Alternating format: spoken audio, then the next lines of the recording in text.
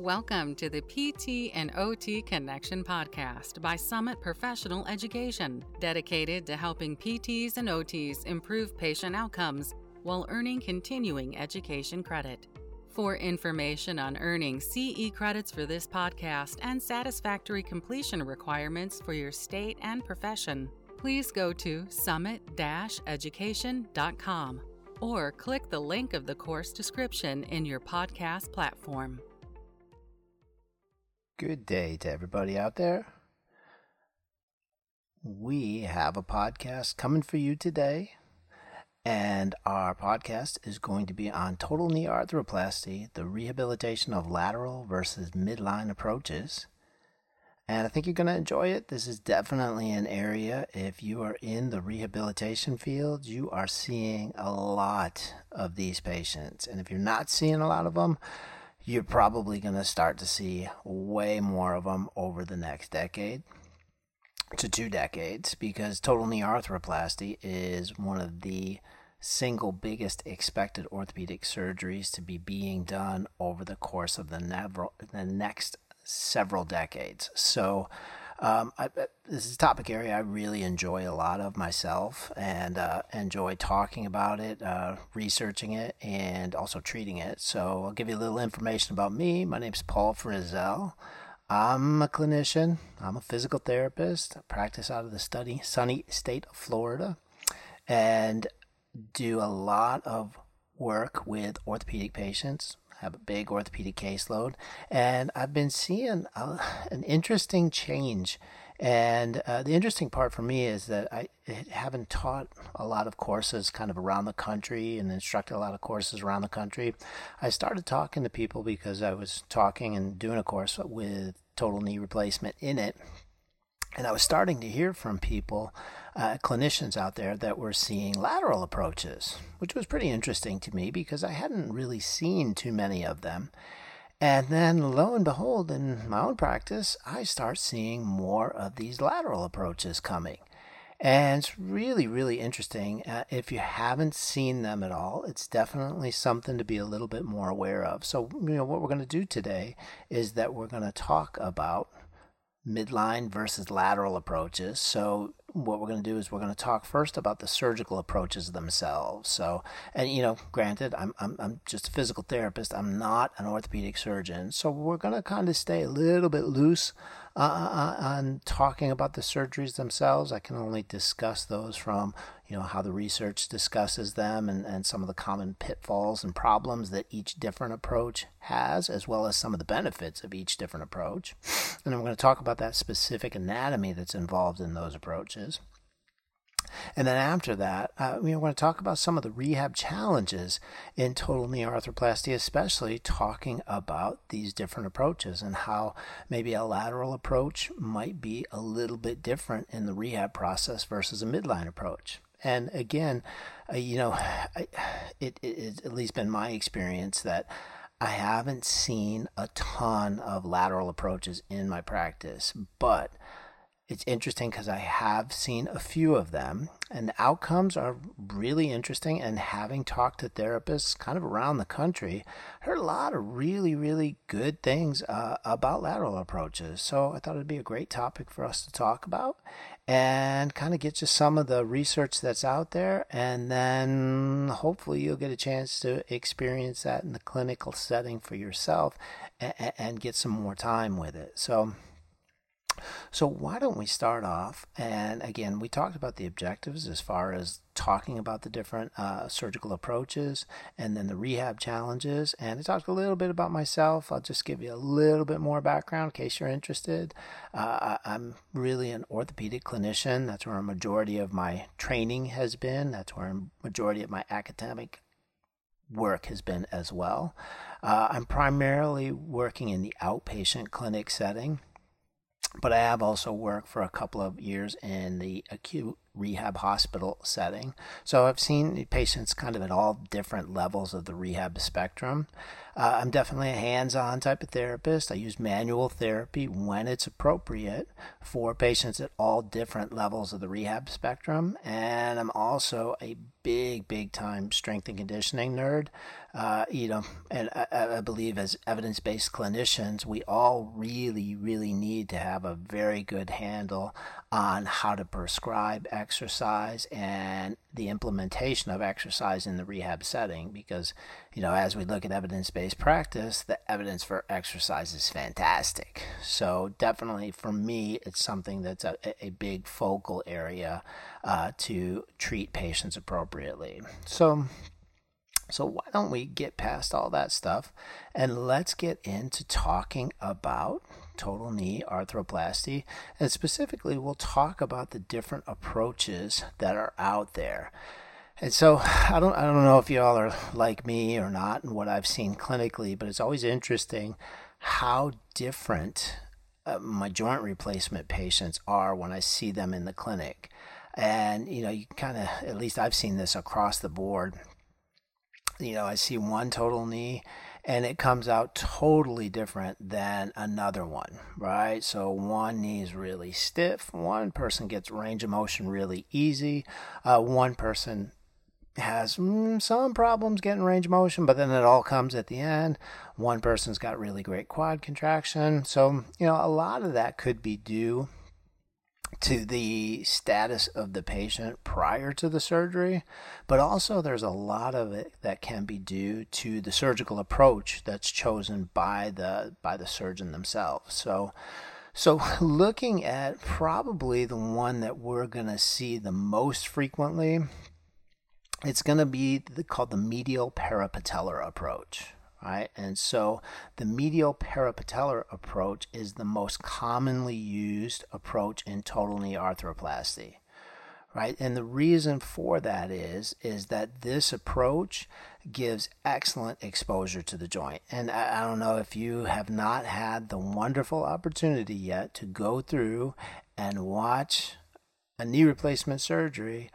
I highly suggest it because it will help you to understand why these individuals hurt so bad after one of these surgeries, right? It's an incredible bit of, I think biologic construction is probably the nicest word that we could call it. So amazing what they can do to the human joint. And when you see a medial parapatellar approach being done, it will become obvious to you why it's so well liked, because you get really great exposure of the joint, right? So fantastic exposure of the joint. So they got great visualization of it.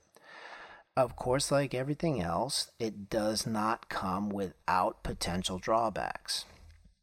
So really, in the big picture, when you look at total knee arthroplasty, it really has excellent long-term outcomes, but there are potential problems that go along with these different surgical approaches, and medial parapatellar is no exception.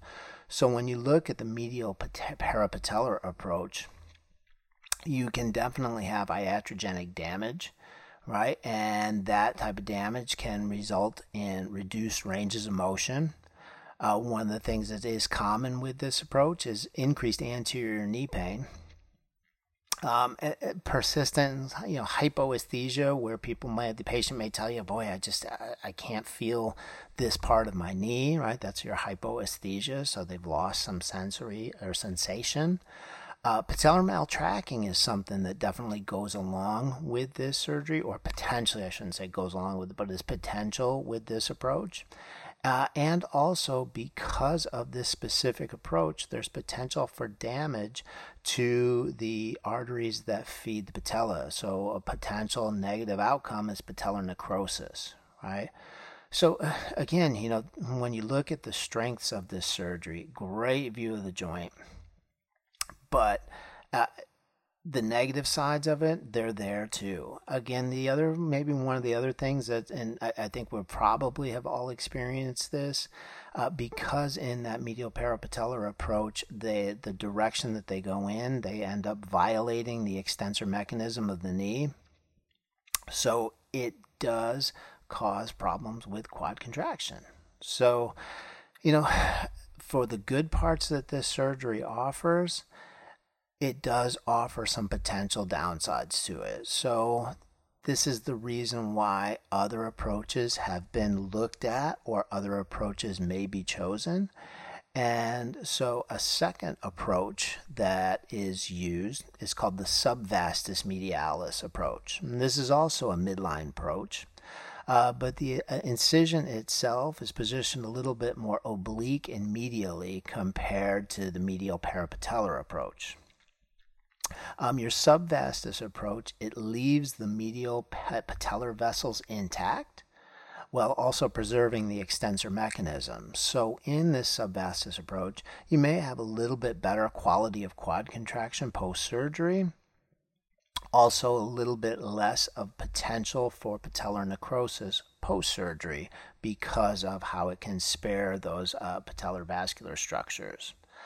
Also, your subvastus medialis approach has been shown to exhibit earlier straight leg raise capability and better knee flexion at an earlier point in the recovery. So definitely, when you compare it to the medial parapatellar approach, there's definitely some advantages that it seems like this specific surgical approach would offer. But some of the problems that this surgical approach has is that the exposure is less. So it's a more technically demanding surgery is how it's labeled out in the literature. Right? So, and you have less exposure. So less exposure to the joint means more potential risk. So again, with any potential upside, there's potential downsides.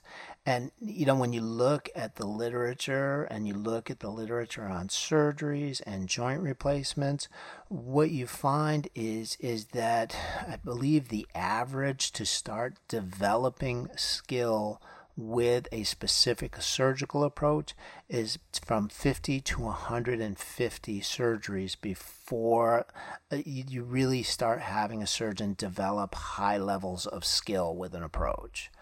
So, like everything else, the more that you practice at it, the better that you get at it. So these approaches, they're not just jump right in and it's easy and no problem at all. People develop skill and surgeons develop skills with them.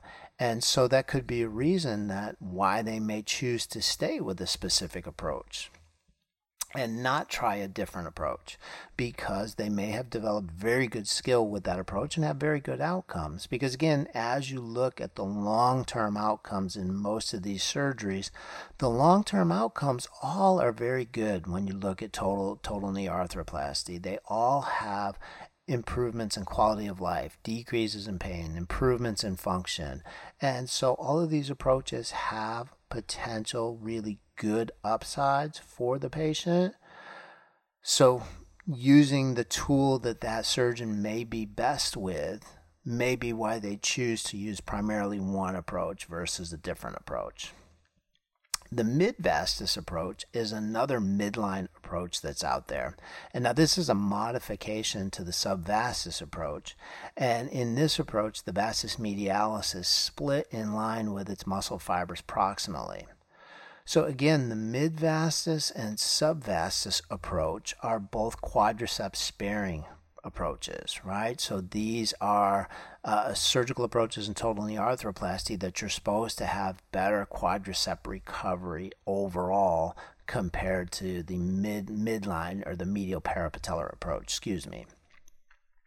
So again, the interesting part, both of these technically more difficult surgeries, again, and that's how the literature stated both of these surgeries to compare them to the medial parapatellar approach.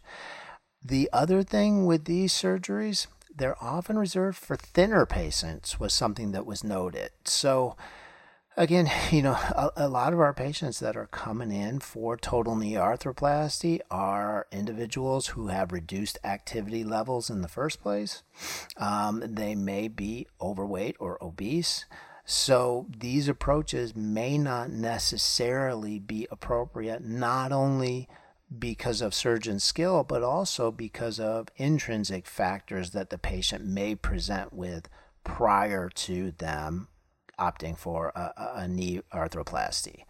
So again, these three are midline approaches.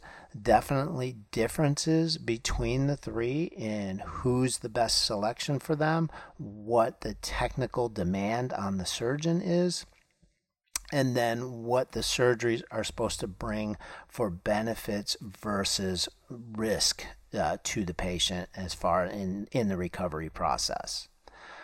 All right, so our lateral parapatellar approach, and again, this one for me has just been a really, really interesting both learning experience as a clinician, starting to see these, as well as really kind of digging into the literature on lateral parapatellar approach.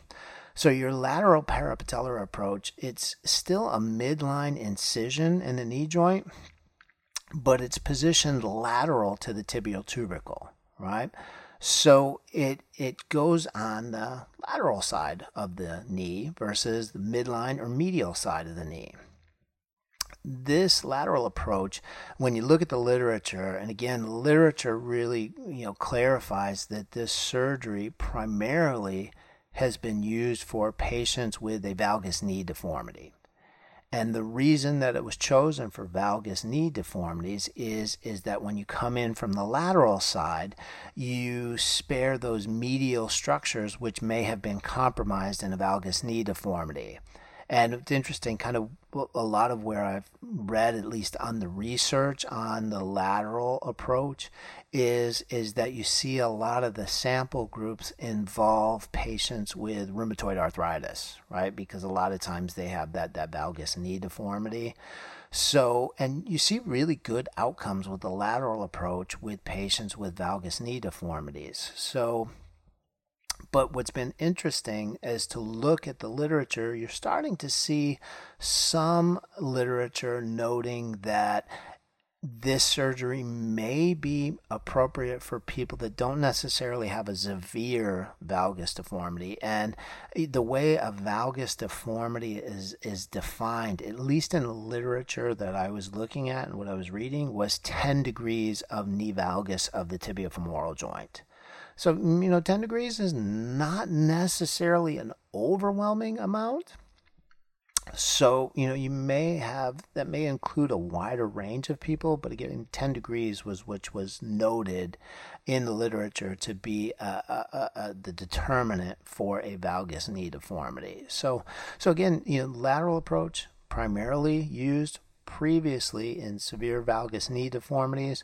They make the incision lateral to the patella and extends up into the quadriceps tendon, but it also goes up into the anterior fibers of the iliotibial band. So, we all know our anatomy, and we all kind of have a good feel for what happens when you go through and put in a slice into an aponeurosis. Think about if you did it in the plantar fascia, right? It's going to create possibly some stability changes in the joint that's affected by. So, but in this case, when you're going through and you're violating those anterior fibers of the iliotibial band, it may create some issues going further up into the hip musculature. So again, the difference in the surgical approach can create differences for the clinician in the rehab process. Also, this is just from my own experience with the lateral approach. The surgeons that I've seen that are using the lateral approach have a very different protocols compared to the ones that I've seen that are not using that approach. Most of the surgeons that I've seen with subvastus, vastus medialis approach, the medial parapatellar approach, they kind of all have the same, general broad time frames for progression, work on pain control, protect the healing wound, then gradually mobility, slowly building mobility, quad contraction strength, patellar stability or patellar mobility, and then stabilize and build up from there. The surgeons that I've seen with the lateral approach, definitely a little different. And again, I can only speak from my own clinical experience with that.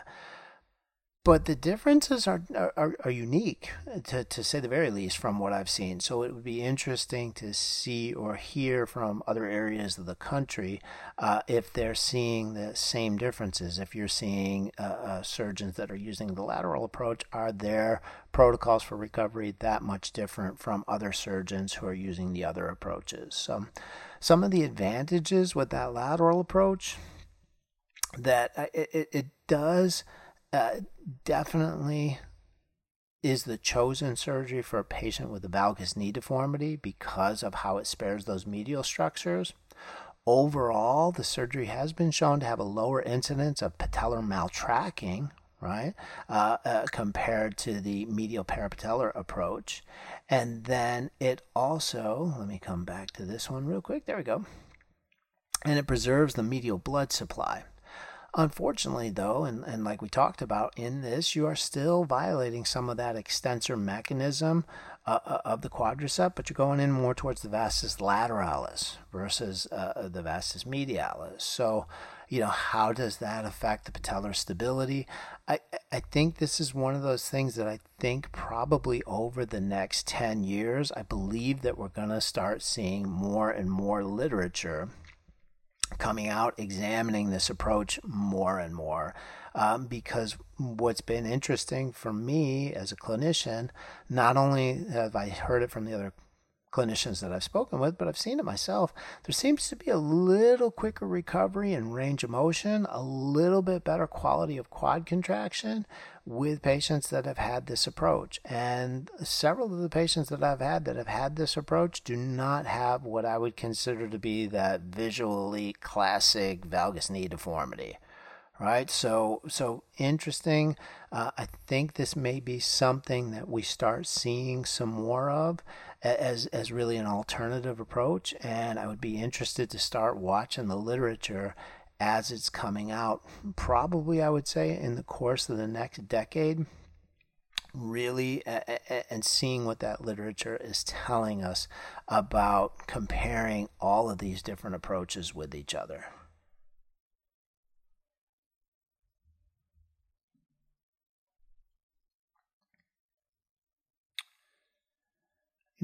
If you have any interest in really getting into some of the literature that's coming out on these different approaches, I have some really good, or what I believe to be really good, citations in the show notes.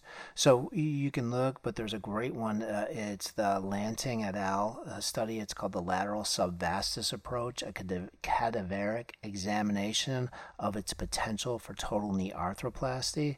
And that's a study from 2020. So, a lot of the literature, again, that's coming out, that's looking at these different approaches, you're going to see some more recent stuff coming out. So I think, at least from what I've seen as a clinician practicing over the past years, I don't want to call it stale, because you've seen kind of this advent of robotic surgeries, and everybody's really big into this, but you haven't seen a lot of advancements in the surgical process itself as far as changing the approaches. You've seen some minimally invasive stuff, and I think there's some bits and pieces, and when I say you haven't seen changes, I think what that means is you haven't seen those changes being brought together into big enough sample size pieces of research to really make good quality statistical inferences regarding these different approaches. So I think over the next decade, you're going to start to get some more aggregated information about all of these different surgeries that we're seeing, whether it's the minimally invasive, whether it's the lateral approach.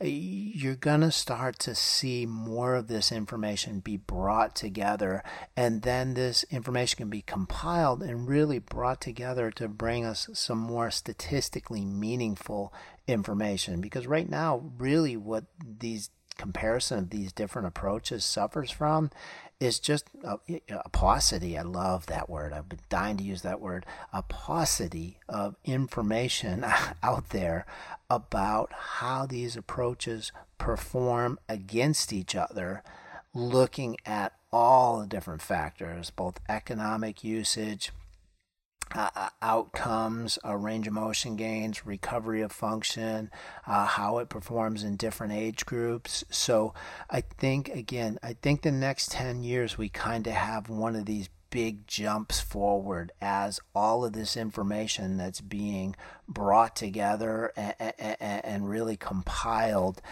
from the past decade of information that we've been bringing together starts to be able to be brought together in a research form. And really, when we look at the literature from on joint replacements and long-term outcomes with joint replacements, when we're looking at research from 2020, 21, 22, we're really looking at joint replacements a lot of times that were done in 2008, 2009, 2010, 2011, 2012. It's a long time ago. I mean, think about how much your phone has changed since 2008, 2009, 2010. Right?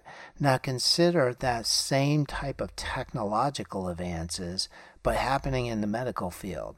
So over the past decade, you've just seen a lot of incredible changes, but that change takes so long to bring together into meaningful, high-quality information that's peer-reviewed and can be studied and validated for quality, and then brought together and then brought to the public so we can consume that information. So, again, looking at this information that we're seeing right now, it's great information. Realize that the next 10 years, I really believe we're going to see just a really explosive time period of new research on total knee arthroplasty and really bringing more information about the approaches that we're talking about today. And I think you're going to see that, especially with the lateral approach, you're going to start to see more information about this being used in non-valgus knee deformities. So I think that's what I see the direction going and really what I see happening in the area that I'm practicing.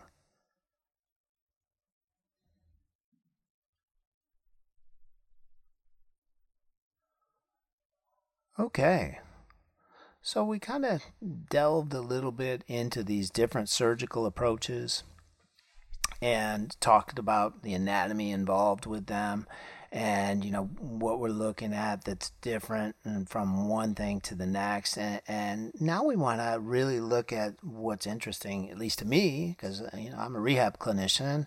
So what's interesting to me is how all of these different approaches can play out in the rehab setting and how I may need to adapt or change my strategy based on the approach that was done, patient characteristics prior to surgery, as well as what the research shows about what are the best interventions to try to do with patients to get the best outcomes after total knee arthroplasty.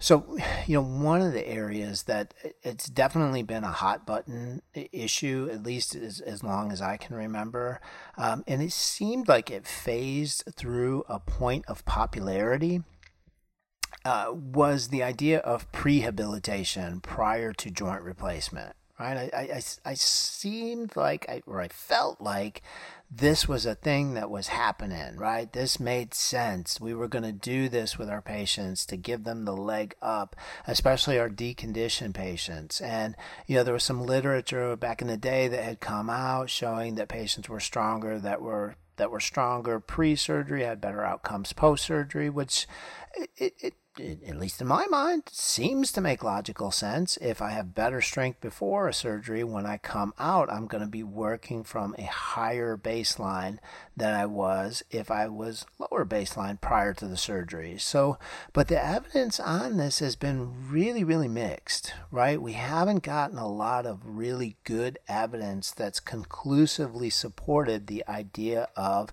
prehabilitation, especially in total knee arthroplasty. And you're really starting to see a lot more of these systematic reviews and meta-analysis coming out on this topic area. And there was one specifically that I pulled. I want to make sure I get the title of it right, because it was it was from, here we go. Yeah, it's from American Journal. hold on, let me make sure I do this right. American Journal of Physical Medicine and Rehab, and it's published available ahead of print. So kind of got my little hands on this one because it's coming out in 2023. So it's coming out right now. So, and the title is Rehabilitation for Total Knee or Total Hip Arthroplasty, a Systematic Review. So, in this systematic review, they really did a nice job, I felt like, of getting the best literature to include in the systematic review. Because, like one of my mentors told me, you put garbage into a systematic review, you're going to get a garbage answer out. So really, in my mind at least, systematic reviews and meta-analysis are only as good as the quality of the research that they're examining to be included in that research paper. So this specific paper did a really nice job of including only high-quality research studies. They had some nice exclusion criteria, I felt like. And in this specific study, they found that the evidence supporting rehabilitation for both total knee, specifically, which is we were talking about here, but also total hip, is limited. But what they did find is that they found strength of evidence that rehabilitation prior to total knee arthroplasty, specifically total knee with this one, may lead to reduced lengths of stay and increased strength. Right, so for me, I like that, right? And I don't know if you have had the opportunity to be in the hospital lately, but if you're well, the worst place for you to be is in the hospital, right? So anything that can get me to stay for a shorter period of time in the hospital, as far as me as the person, I'm down with that. I am totally down with that. Increased strength, we all know that if you have better strength in the lower body, you have reduced fall risk. So increased lower body strength, reduced fall risk. Those two things do have a correlation to each other. And we know that patients that are taking pain medications or have had any lower extremity surgery, they're at increased risk for falls. So this is something that can mediate fall risk post-surgery. So again, although they didn't necessarily find earth-shattering support for rehabilitation prior to total knee arthroplasty, they were able to find some evidence supporting those two things, reduced length of stay and increased strength. But, the other things that they looked at, there was comparable to no rehabilitation. And the things that they found that were comparable were patient-reported outcome scores, performance-based outcome scores, or healthcare utilization outcomes. So some good things that, me as a clinician, I like. Some bad things, didn't necessarily find that across the board. I think some factors, and even the authors in the study, agreed with this. Some of the factors that are really limiting towards the idea of getting good quality research across the board into these systematic reviews is really the lack of heterogeneous information coming in about how patients are managed after total knee, right? How are they rehabilitated? Are they put through high intensity? Are they done low intensity? Is it they're only at home? Are they in the hospital for 2 days and then they have home health for 3 weeks? So there's a lot of lack of standardization in what the meaning of rehabilitation is after total knee arthroplasty. So that can be something that can definitely affect the outcomes post-surgery. So, and that can be something that's going to affect the data that we're going to see.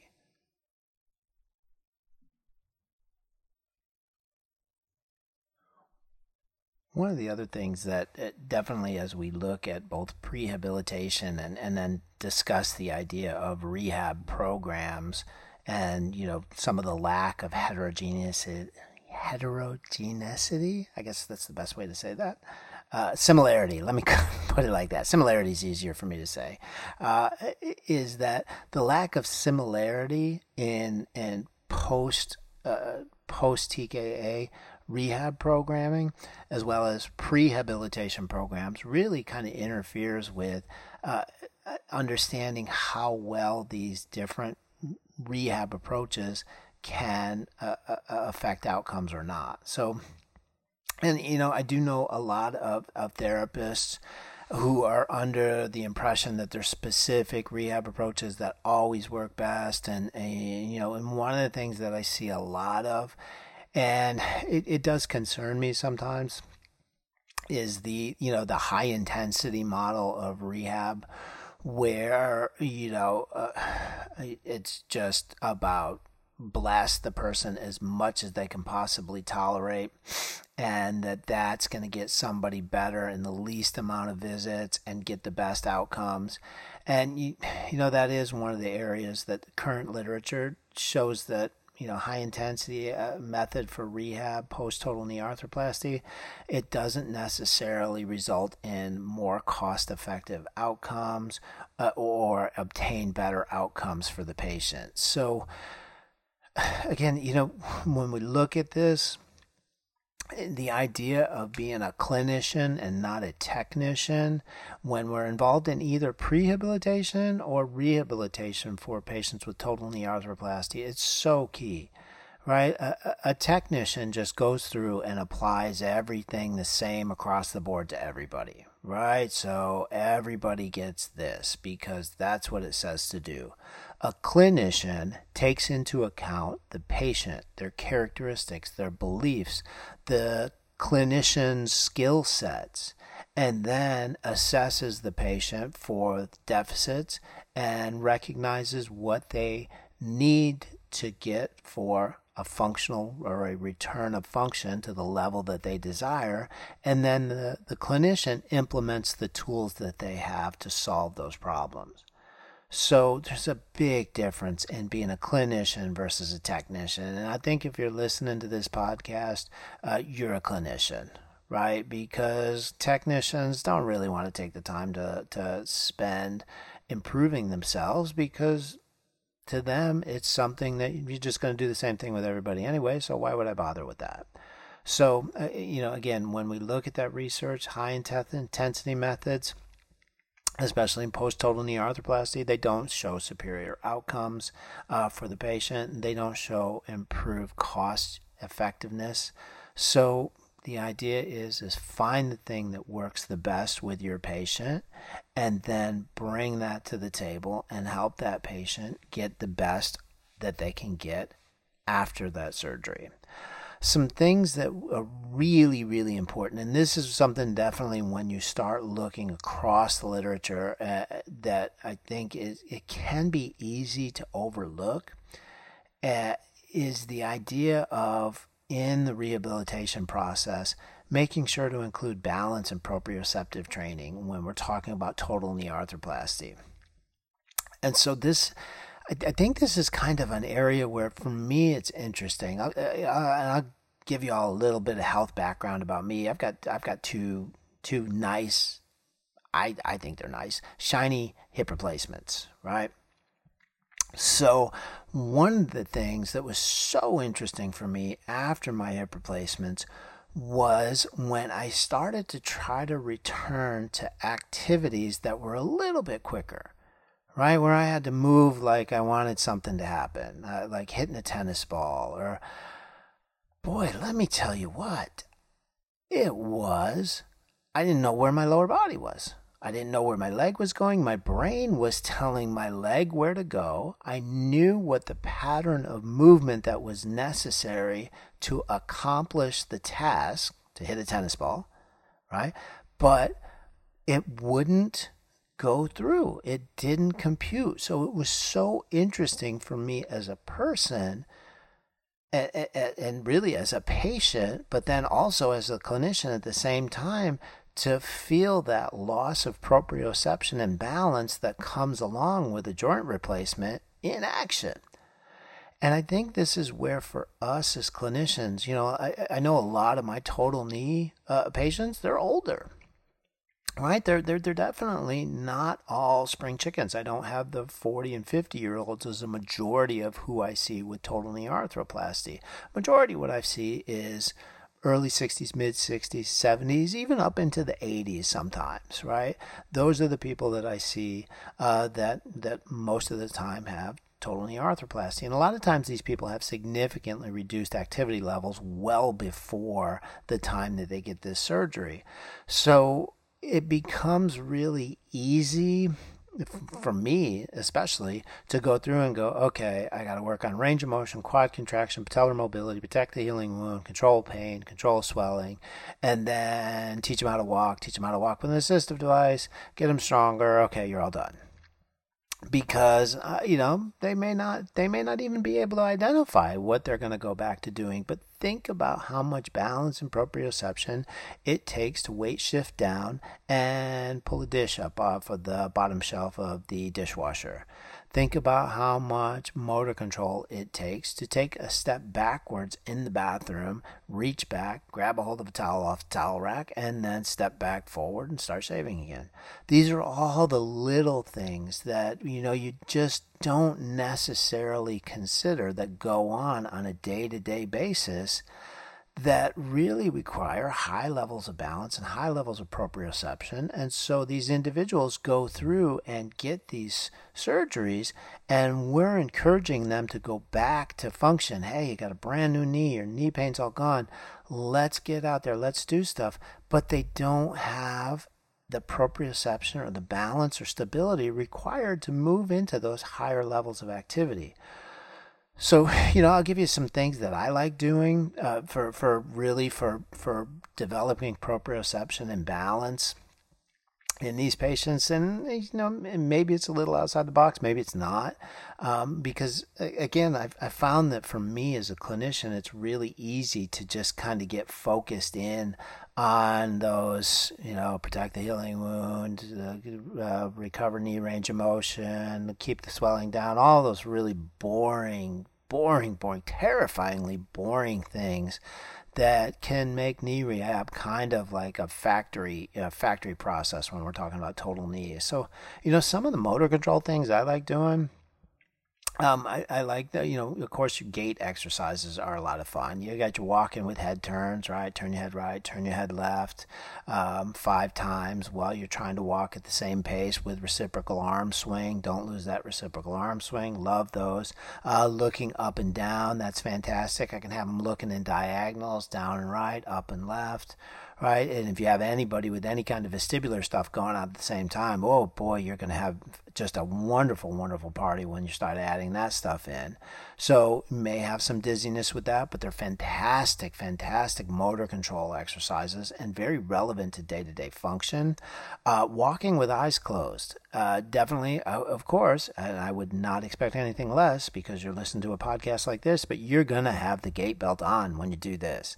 I always pick 20 steps because 20 steps is just enough for that individual to start weaving if they're going to weave, but not so much so that I lose control of them. And I ask them, I got a nice several long straightaways in the clinic that I work in. So I'll get on a nice long straightaway with walls on each side. I get my hand on the gait belt and I'll say, okay, let's take 20 steps forward with your eyes closed.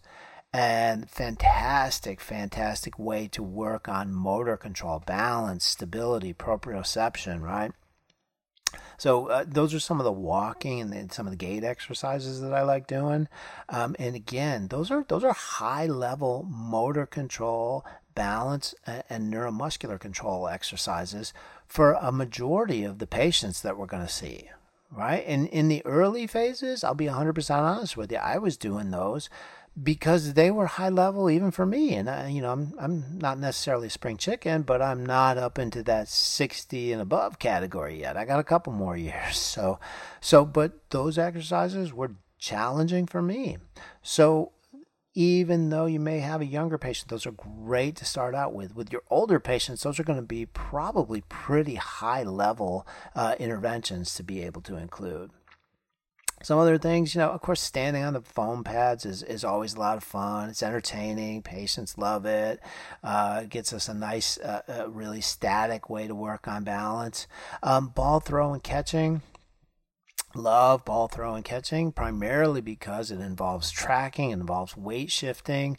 The thing about it is with a ball throw and catch, you definitely are going to want to have the gait belt on the patient. Some of them, they couldn't hit the trampoline with the ball if you saved their life, or they couldn't catch the ball coming back at them. So a lot of my patients, I can't use that medicine ball on the trampoline that we might use with our young athletes.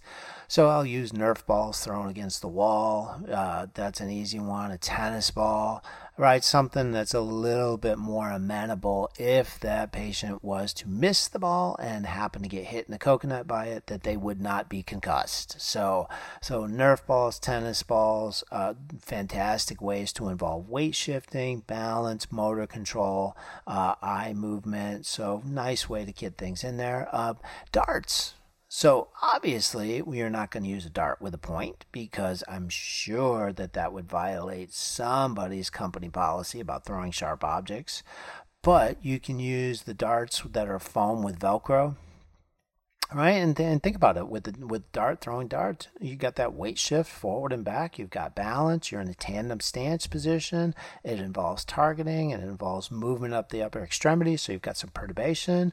So you just use those nice foam darts that have Velcro at the end of them, right? The safety darts, whatever you want to call them. So don't go out and buy a super sharp dart set and then give that to your patient with visual limitations and a total knee replacement and say throw it at the wall. Bad idea.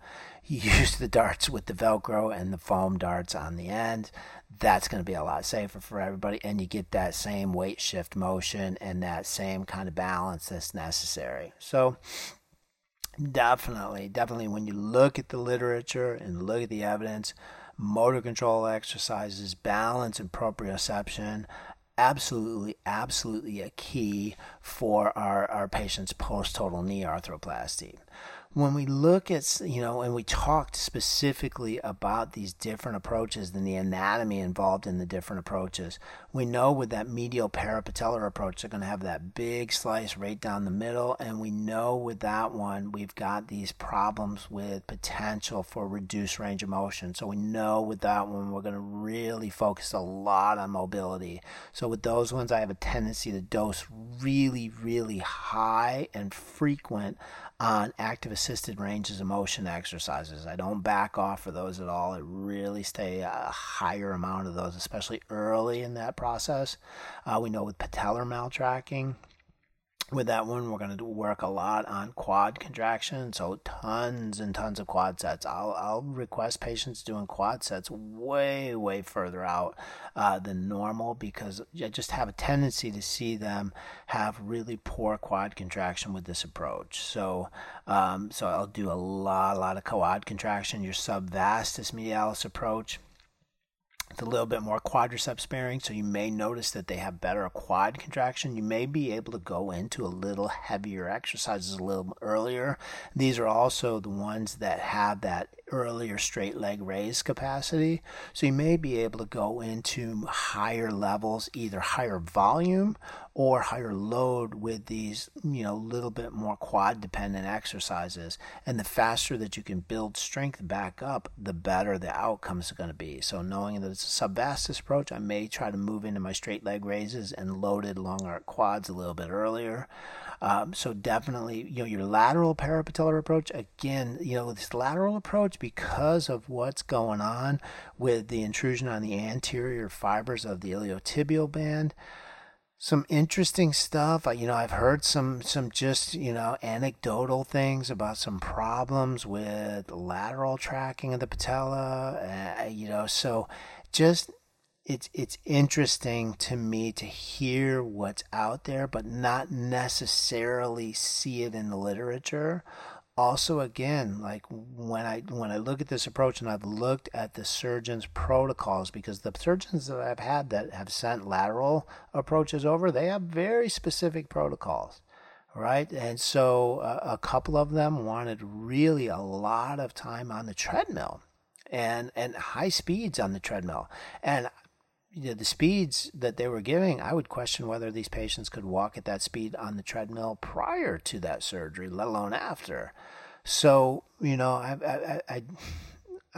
do have a tendency to kind of be cautious with some of the things that I've seen with some of the lateral approaches, but very, very interesting to see. And again, because what I've experienced anecdotally with my patients that have had lateral approaches and that speed of recovery of quad contraction, seems like we can work into strengthening work a lot earlier. But I also have noticed that hip strength seems to be a much bigger deficit.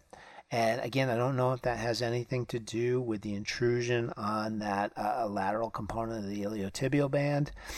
So that may have something to do with it. But I end up doing a lot of hip abductor work, so abductor, with that lateral approach population. So again, just something anecdotal that I've seen out there, and also anecdotal of what I've seen of the clinician specific requests for post-surgical rehab programming with those lateral approaches. So, the other thing, and I talked about, I've got these kind of populations of patients and these different age groups, right? I don't necessarily see a ton of people in that nice young category, the 40 to 55 category, but most of what I'm seeing is usually 60 and up. And so there's another sector of patients that it's interesting. I am starting to see more of these patients, and these are the patients that are old patients, right? These are patients over 75 years old. And so the patients that are over 75 years old, definitely a different set of parameters as far as their physical health and their ability to recover from the surgical interventions itself, as well as the medications that are used in the surgery. So, there's some factors that have been identified, at least in the literature, on what short-term functional gains in patients who are over 75 years old, at least in the acute phases of total knee arthroplasty. And so these factors indicate better outcomes, right, if they have that before surgery. So, three factors that that affect the short-term outcomes in your older patients, and again, older patients, at least in this literature, was over 75 years old, is their pre-surgical functional level. Well, that goes to make sense. That kind of goes to our idea of the need for prehabilitation, right? So absolutely, their pre-surgical functional level is one thing that's a big factor in their short-term functional gains in these older patients. Cognitive status. Again, that one goes, really, it makes a lot of sense. Patients with lower levels of cognition are going to have greater difficulty or be unable to maintain motor control strategies or to learn new motor control strategies post-surgery. They're going to have a lot more problems with gait training. They're going to have a lot more problems with exercise. So cognitive status pre-surgery is going to affect their short-term functional gains post-surgery. And then balance ability. Did they have good balance prior to surgery? Then that's going to help them post-surgery. Was their balance poor prior to surgery? That's going to affect them in their short-term functional outcomes post-surgery. So you really, when you look at it, these old patients, again, and this is just in my humble opinion, I believe that a couple of things are going to affect how much you're going to see of this. One, the area that you're practicing in. So one of the things that I noticed is when I was practicing, I used to practice in Virginia, I'd actually see a lot more of these old patients getting knee arthroplasties. And they seem to be in better health, a little more active. He had different lifestyles and different socioeconomic statuses. What I've seen practicing down here in Florida, I don't necessarily see as much of that. Even though where I'm at in Florida, there's way more geriatric population in this area of Florida than there was in the Virginia area. So that could be, at least for me, indicative of not seeing patients being referred to the clinic that I'm at because they may be getting kept by the doctors that are there, Or it may not be, it may be that I'm just not seeing that population having that surgery done as much in the area that I'm in. So it could definitely be several reasons why you may or not see that, may or may not see that. But based on the population studies that are out there and the data that's out there, we're going to see patients maintaining their activity levels until older ages. And we're going to see those patients become better candidates for joint replacement to maintain activity levels. And the biggest one of the joint replacement surgeries that is out there is knee replacement. So it should go to reason that we're going to see more and more of these patients as we move into the next decade and 2 decades.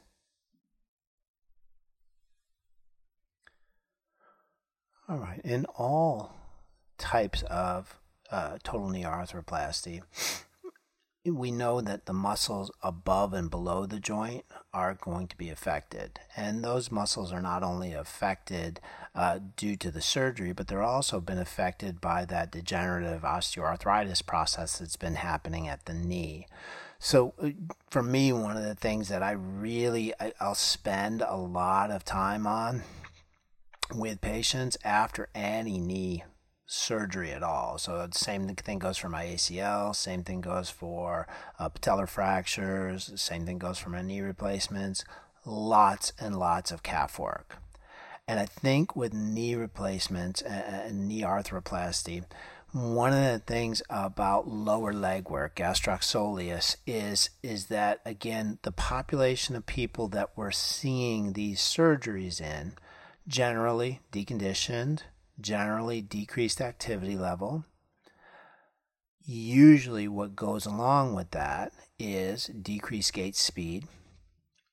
And one of the single biggest proponents of gait speed is good plantar flexion strength. And so although working on retaining or recovering quad contraction, hip extension strength is exceptionally important for walking speed, plantar flexion strength is a huge determinant on walking speed. And so that calf work is something that's exceptionally important. Also, plantar flexion strength is correlated to balance, right? So the weaker your plantar flexors are, the poorer your balance is. Weaker your plantar flexors are, slower your gait speed is. Also, the more forces get transmitted into the knee joint, because if your plantar flexors don't do a good job at attenuating the ground forces, those forces are still transmitted, but they're going to go up through the other structures in the leg. So a lot of calf work. I am lucky. I do work in a facility that does have an AlterG, and we also have a pool. So, the AlterG can be a little tougher in the earlier phases to get patients into, just because, like any other body weight reduced device, they can be a little challenging to get people into. So usually when I'll start using the AlterG is in the later phases of the rehab process. And I like having people in there doing single leg heel raises so I can reduce their body weight. And I can have them do their single leg heel raises right in the AlterG, which is fantastic. I can have them walking, doing hill stuff in there, single leg balance. So I'll do a lot of lower leg work in the AlterG when patients don't have the tolerance or ability to do full gravity calf raises, especially single leg. The other place is that once they've been cleared by the doctor, we have them get into the pool, and you can do a lot of great calf work in the pool, single leg heel raises at different depths. And that's the other nice part about Florida is there's a pool pretty much around every corner. So if they don't want to come to the pool at the clinic, I recommend that they use their pool at home. But calf work is a significant component of a good rehab program with total knee arthroplasty in any approach.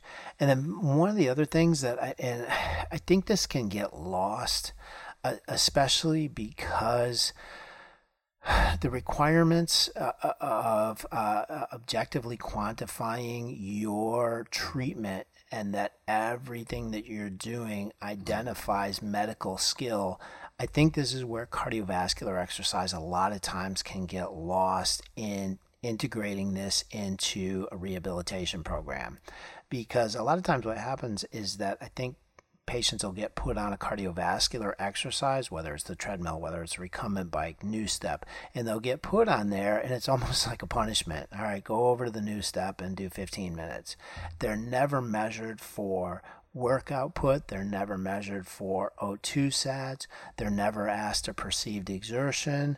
All it's done is they're put over there. So when they go over there, you have no way of objectively quantifying why this is a medically necessary treatment. So with cardiovascular exercise, implementing it, but then objectively quantifying it, so important for your post-joint replacement, but especially knee replacement patients, right? So many different ways that you can quantify and objectively document cardiovascular exercise to validate its use in a post-surgical total knee arthroplasty patient. You want to work on cardiovascular endurance for stair climbing. You want to work on walking speed for the ability to, again, climb stairs. Or you want to see their gait speed increase on the treadmill and then transition that to walking on level surfaces. You want to use a rate of perceived exertion, that nice, easy Borg scale, which is a really nice way to quantify workload output. You can use the talk test. Talk test is just a nice, easy way. And the patient thinks you're a warm, fuzzy therapist because you're over there talking to them. But really, as you're talking to somebody, if they can't talk to you in a full sentence, then you know that they're working too hard. If they can yell at you or if they can complain a lot, then they're not working hard enough. That's the talk test. So anytime that I have a conversation with a patient as we're doing any low to moderate level aerobic exercise, they're just passing the talk test, right? They think it's me being a warm, fuzzy therapist, but no, I am getting data in at every single second that I can, and then I'm going to document that. And I'm going to make sure that I include that because that shows medical skill, and that also shows the ability to progress that and then have that carry over to improving that patient's ability to perform activities of daily living that require endurance, including carrying groceries in the car, standing activities like doing dishes, putting away laundry, right? All of these functional activities that require endurance are addressed by what you're doing in the clinic. So again, that's just kind of one of those nice, easy areas that it can get underappreciated and underutilized, because many times we can think of the documentation requirements for it as being onerous, but they really help validate why we're doing it, and they're not that difficult to do. Talk test, very easy way. Rate of perceived exertion or your Borg scale, and then O2 sats, fantastic, easy peasy lemon squeezy. So, and with that, we are officially at our full hour time. Love talking on this topic area. It is really a fantastic opportunity for me to dig into the literature and to talk with everybody about it a little bit. I really appreciate everybody's time that you're spending with me. I hope you enjoyed the content of the course. We got some great sources in here. If you'd like to take a look at them, look up. I think you're going to see more and more literature over the next decade in this topic area. So I think you're going to be out on the forefront by looking at it now and wrapping your head around it now. So thanks again, everybody, and have a great time wherever you're at.